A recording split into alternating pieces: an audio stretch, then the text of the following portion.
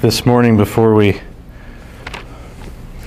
begin to explore Paul's opening benediction in his letter to the church in Ephesus, as is our custom, I will bring to you, Christian believers, this morning in the nation of Libya, by way of the Voice of the Martyrs prayer guide. Christian believers in Libya, they need our assistance in just about any way that we can possibly give it to them, starting first and foremost with our prayers. So the nation I give you today, to pray for today and through the following week, please remember them always, are believers in the nation of Libya. They are restricted according to the Voice of the Martyrs, how Voice of the Martyrs designates nations either restricted, which I believe is the severest persecution, or just merely hostile to Christianity or other religions. Libya remains in chaos following the outbreak of revolution and overthrow of its dictator in 2011, if you recall. Today, 3 opposing governments vie for control there. The conflicts have severely damaged the country's infrastructure and have made gospel work in the country extremely difficult. A dozen missionaries have lost their lives that we know of over the last century, and evangelical work in the country is ruthlessly opposed. Christians are a very small minority in Libya, less than 3% known in the population.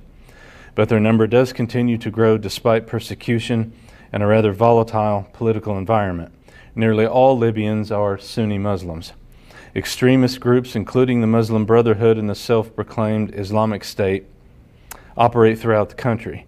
Friends and family also severely persecute converts to Christianity. Life is difficult in Libya all the way around, and the difficulties are compounded for Christian converts from Islam. There are few believers in Libya, and it is extremely difficult for them to practice their faith openly. Christians are rejected by their Muslim family and friends. They are beaten, fired from jobs, sometimes killed. It is unknown whether any Christians are imprisoned in Libya, but it is considered highly likely. Access to Bibles is severely restricted, and they are brought into the country with extreme difficulty and risk. Christians in Libya take great risks just to own a Bible, including digital formats used on smartphones and computers. Voice of the Martyrs supports an online church that allows believers to gather for fellowship and teaching from the safety of their homes. Voice of the Martyrs also supports several evangelists and church planters. So please pray for brothers and sisters in Christ who are living under a very distressing time in the nation of Libya, where life is trouble for everyone there. And again, please remember the folks on our prayer list, and Jean, who's having her procedure with her heart this week, and our sister Claudia,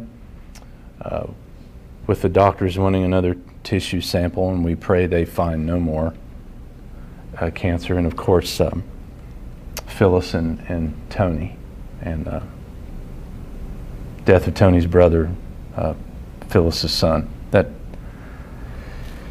Oh my goodness, their family is almost like a family I know in Kentucky, where it's almost like the book of Job.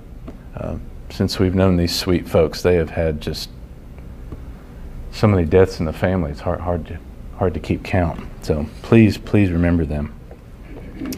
Sovereign Lord God, our Heavenly Father, ruler of heaven and earth, we thank you for this beautiful day, beautiful warm day, which points to the world to come, in which sickness and death is no more forever. Please, when we encounter days like this, by the power of your Spirit, help us to look to the world to come, the perfect world, Eden restored, where evil and darkness is gone. And yes, again, age, sickness, disease, accident, injury, death is abolished forevermore. And these things are all a thing of the past forever. We pray that you would open our hearts and our minds by the power of your Spirit to receive the truth of your word and to live our lives under its authority and under its guidance, to live our lives appropriately in light of the grand plan, the master plan, devised in your mind and your heart from eternity past, which Brother Paul teaches us in this passage today. This is our hope.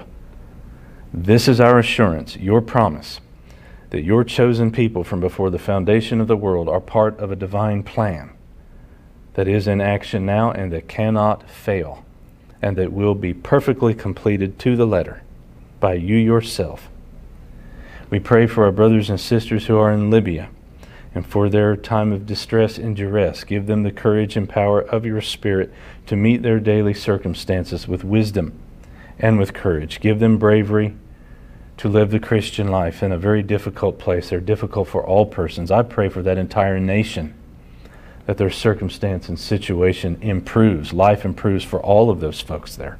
In particular, of course, our Christian believers, our brothers and sisters in Jesus, and their attempts to spread the gospel and to reach those who are in spiritual darkness with spiritual light, to bring them to life in our Lord Jesus Christ.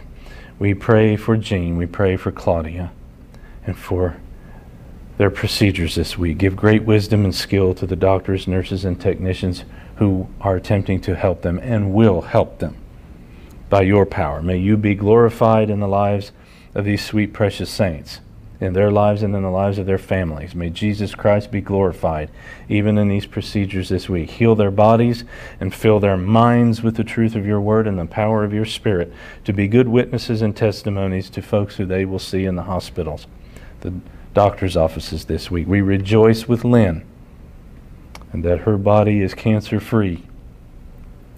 We love our sister very much. A lot of folks do and need her for a good while to come. Thank you for this good news.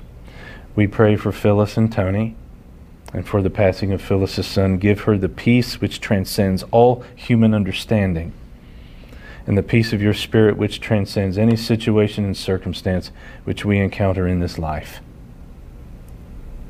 We love them very much. We know you love them infinitely and immeasurably. Please be with all of these folks, Lord. We commit them to your care. I commit everyone here who is attending personally this morning and living their life wisely and well for you this week and in the weeks, months, and years to come. And I pray for all of those who are watching, and I rejoice in the improved circumstances of some of our friends from a distance who are watching. Thank you for answering our prayers in their behalf. And we pray for whatever circumstances and situations are being encountered by all of these folks who are joining us from a distance. Help us to never lose sight of the forest for the trees. That's what Paul is teaching us. We all smash our faces up against trees on a daily basis. Never let us lose sight for the grand and majestic vision of the forest. The whole plan, the grand plan, from the mind and heart of the sovereign God, Father, Son, and Spirit, from before the universe was created. And help us to navigate our way through this side of life wisely and well by being given, so graciously given, this master plan. May everything that is said and done here and saying be pleasing to you, O Lord our God. May the meditations of our hearts and the words of my mouth be pleasing to you, O Lord our God, our rock and our Redeemer. In Jesus' holy name we pray. Amen. Now let's stand to honor the reading of the word of the Lord. Ephesians chapter 1 today, verses 9 through 9a. But I'm going to take a running leap or a running start into the text, pardon the expression. I will begin at the top of the benediction, which is verse 3. As I told you last week, the entire benediction is verse 3 through verse 14. One long sentence in the original Greek. That's why it's so hard to divide this into verses and into nice, neat sections to teach. Blessed be the God and Father of our Lord Jesus Christ, who has blessed us with every spiritual blessing in the heavenly places in Christ. Now, our text for today, verse 9. Just as He chose us in Him before the foundation of the world, that we should be holy and blameless before Him. In love He predestined us to adoption as sons, through Jesus Christ to Himself, according to the kind intention of His will, to the praise of the glory of His grace, which He freely bestowed upon us in the Beloved. In Him we have redemption through His blood, the forgiveness of our trespasses, according to the riches of His grace, which He lavished upon us. In all wisdom and insight, He made known to us the mystery of His will. And that's the text that we will explore today. These are the inspired words of the Lord. Thanks be to God for them. Thank you, folks. You may be seated. You could entitle today's passage or today's message from unpacking the truth of verse 4 through verse 9a, He chose us, or adoption as sons. So we're continuing on with Paul's rather beautiful inspired benediction. Again, this benediction runs from verses 3 to verse 14. In the original Greek, it's about 202 words, one very long sentence. Although in the original Greek it is, you will see some, for lack of any other way to call it, stanzas, by which he suggests that this is time for you to pause and to meditate upon what he has written, upon the truth that he is expressing. I crave your patience. This is a rather difficult passage to divide into nice, neat sections for the purposes of teaching, because in the original language it is one long sentence.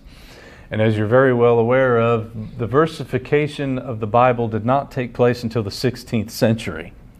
So dividing this one long sentence into different verses is a real challenge for all Bible translators, and Bible translators in English or in any language for that matter. So I appreciate your patience. If you see me dividing up this benediction, sometimes I'll stop or start literally in the middle of a verse, because that's where Paul completes a thought and then we proceed on to another thought. With that, verse 4. Just as He chose us in Him before the foundation of the world, that we should be holy and blameless before Him.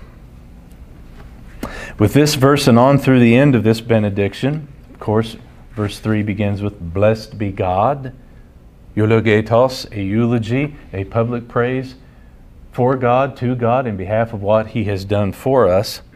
Paul gives numerous reasons, of course, in this benediction why we should bless God, why we should praise God, why He is so worthy of our praise and our gratitude. The first here refers to the explicit statement of the sovereign God's choosing of His people in eternity past, before creation, before He created the planet upon which we live. You and I were chosen as part of a divine plan, devised in the mind and the heart of the eternal God, Father, Son, and Spirit. Yes, before He even spoke the universe into being, it was all a plan in His mind and His heart, Father, Son, and Holy Spirit. This is probably one of the most foundational, fundamental truths that you are going to ever be confronted with in your life. And this truth that Paul confronts us with, having been chosen or predestined from before creation was inaugurated, we are to live our life under the truth and in the truth of that statement, and it is comprehensive. It covers absolutely everything. There's your hope. There's your promise. There's your assurance. There's your peace. If you have received the new birth in Christ, then there is proof positive that you are actually part of a plan from eternity past, devised and decreed by divine fiat. And therefore, you, in the end, cannot fall. This plan does not fall. This plan does not fade. This plan does not fail. This plan cannot be thwarted, because it is the decree and the plan of the sovereign being of the universe, Almighty God. That truth right there, if you are a recipient of the new birth, there's your hope. There's your assurance. There's your promise. At the end of the day, and at the end of the day of days, which one day is approaching, perhaps more rapidly than what we may think. This should blow our minds, pardon the expression, And maybe I should just stop right there and let everybody go home and meditate upon this for a long time, because just in that truth that the blessed inspired apostle gives us, folks, that's for thought to consume you for the rest of your life. And then some. He chose us in Him, in Christ, before the foundation of the world, before creation, that we should be holy and blameless before Him. Magnificent. It's comprehensive. It covers everything. Just as He, now let's start unpacking this phrase by phrase. Just as He, in the original Greek, it's the word kathos. You could just as well translate it as for or because. So you see here, Paul goes so far as to give the basis for the praise. He writes, just as, or for, or because He chose us before the foundation of the world. That is a superabundant reason to praise God for this divine plan in which He has chosen you for and made you a part of. He chose us before the foundation of the world. That's reason for praise. He chose us. Chose is eklekato or eklegomai in the original Greek. That's the word that Paul is inspired to use for He chose. Eklekato, eklegomai. It means just that. Yes, to specifically choose or select.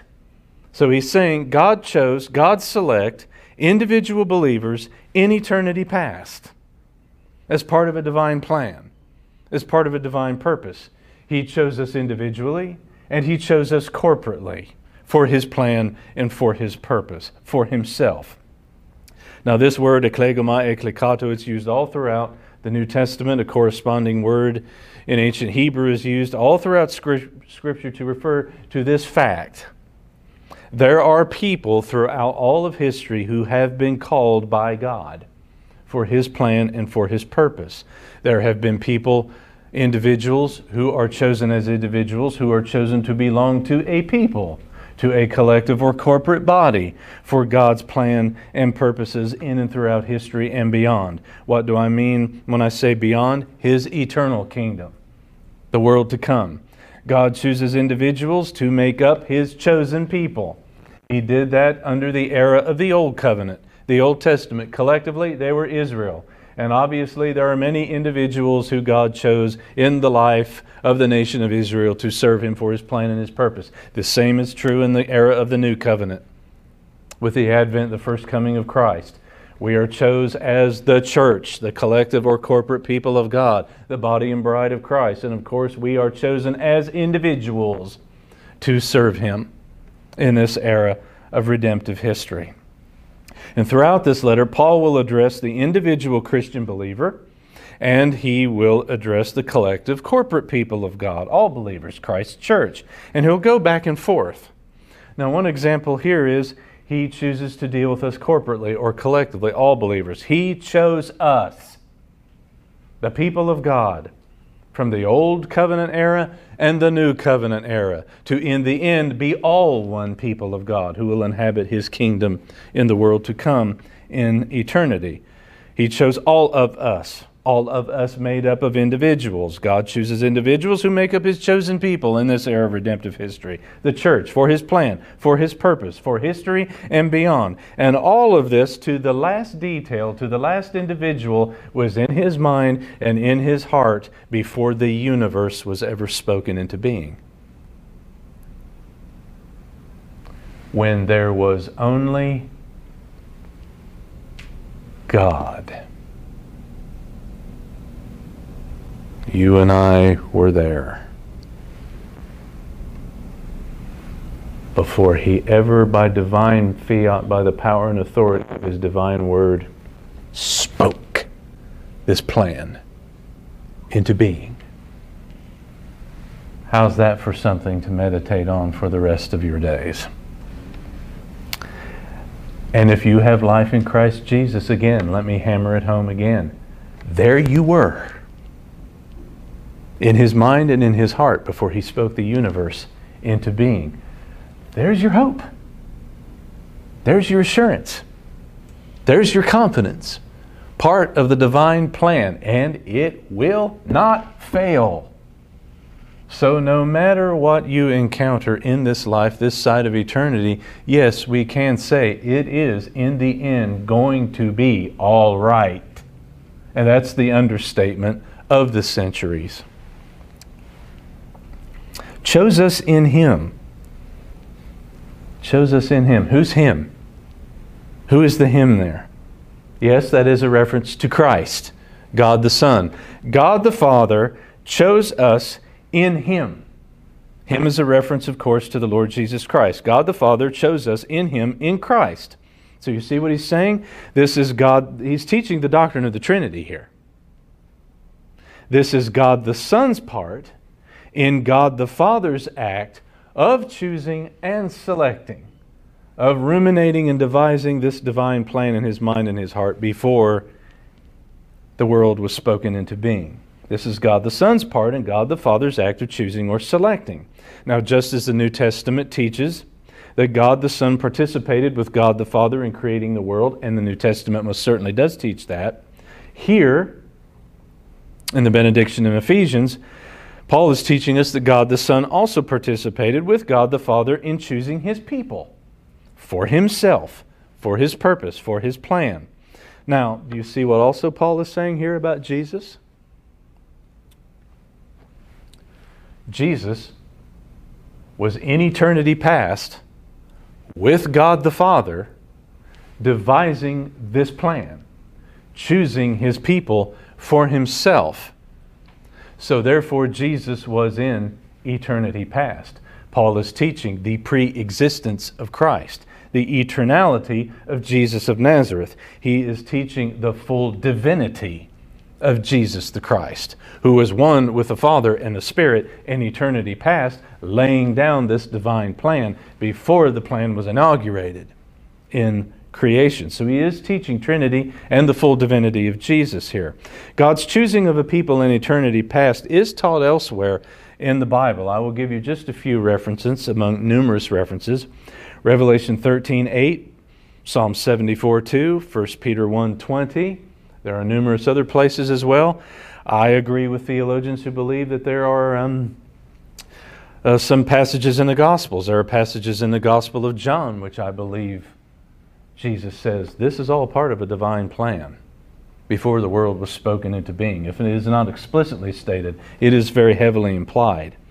God takes all the initiative in salvation. God takes all of the initiative in salvation. This is His plan, by His decree, by His power. It is His initiative. By His grace and by His mercy. Or as 18th century hymn writer, former slave trader John Newton would say, amazing grace. Now why? What's all this about? What's the end game? What's the goal here? Paul tells you that we should be holy and blameless before Him.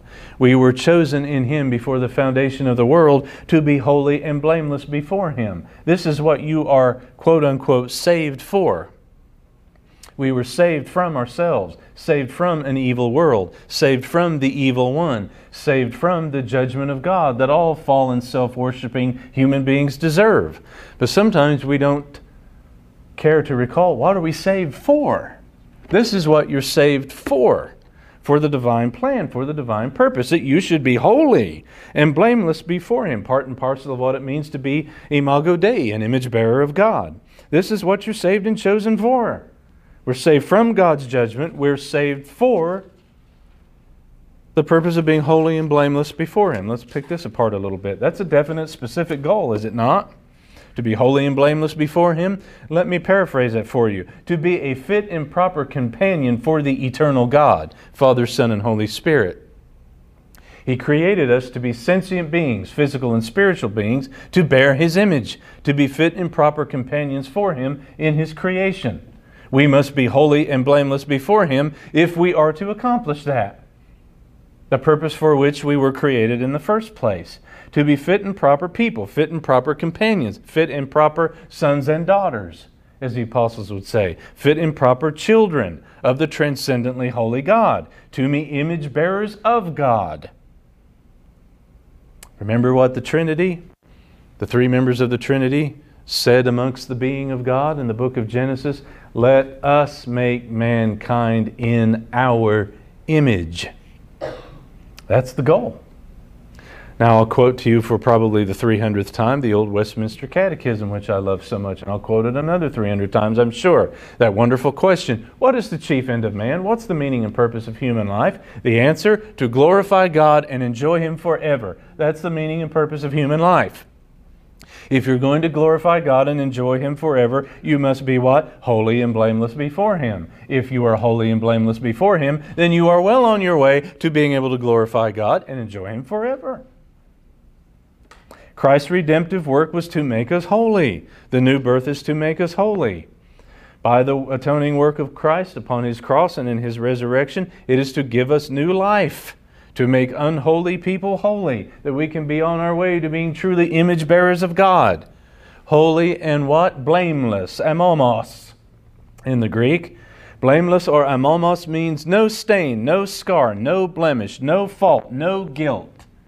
That's what Paul means. Christ came to take all of that away in His atoning work on the cross by divine plan laid down from before the foundation of the world. He came to His cross to take away our stains, our scars, our blemishes, our fault, our guilt. He came to make us holy. This is the purpose, this is the plan, this is the goal for and in His eternal kingdom. Now, the phrase there, or the two words, in love, that most of you have at the end of verse 4, that actually belongs to verse 5. In love. In love, He predestined us to adoption as sons through Jesus Christ to Himself, according to the kind intention of His will. So, once again, in love should probably belong to verse 5. In love, He predestined us. Theologian S.M. Ball writes in his commentary, I very much appreciate this remark, the doctrine of predestination, which Paul confronts us with here, the doctrine of predestination to adoption is not some cold, abstract act of an impersonal God, but an act of love. Love of an inexpressibly gracious kind for the praise of the glory of His grace, end quote. And the word that Paul is inspired to use there for love is agape. The love that our brother the Apostle John used so many times in his 3 letters that we explored recently. Agape love and all that it means. The highest, noblest, truest form of love. Love which is of the very nature of God Himself, in which God gives to His creatures. In love He did this. In agape love and all that it means. Predestined. Proorisos, proorizo in the Greek. Now what in the world is this all about? What does this mean? It means exactly what it says. Some folks try to dodge around this. I cannot comprehend why. Some folks even find this controversial or try to make a controversy out of it. Why? Just simply accept the Word of God for what it clearly, explicitly says and teaches. Predestined is proorisos, proorizo. In the original Greek, that means, yes, predetermined. To order beforehand, to arrange beforehand, to ordain beforehand. A previous determination about someone or something. Allow me to add, a previous determination about someone or something according to a plan. A prearrangement according to plan. That's what the apostle is teaching. And of course, it's very closely related to his earlier statement. He chose us before the foundation of the world. Predestined proorizo, it appears only about 6 times in the New Testament. It's a very important word, but it's a fairly rare word. He predestined us or chose us for what? Paul answers that question. To adoption as sons. Through Jesus the Christ, to Himself. He predestined us, chose us beforehand to adopt us as sons, as daughters, as children, through or by way of Jesus Christ the Son, to Himself, to God the Father. So God chose us beforehand, predestined us to be in Christ, to have this relationship with Christ, to be bonded and united to the Christ by His work in our behalf. At the same time, He predetermined, chose us to bring us into a family relationship with Himself. He created these sentient beings to bear His image, and so to have something of what you and I would identify as a familial relationship with Himself. He created us to enjoy Him and glorify Him forever. He did not create us because He needed us. He did not need us. God was perfectly content and happy before He spoke anything into being. God needed absolutely no one or nothing. Father, Son, and Holy Spirit were perfectly happy, perfectly joyful. The eternal being, absolute and ultimate reality. He didn't need us, but He made us anyway because He wanted to. Because He wanted to create created beings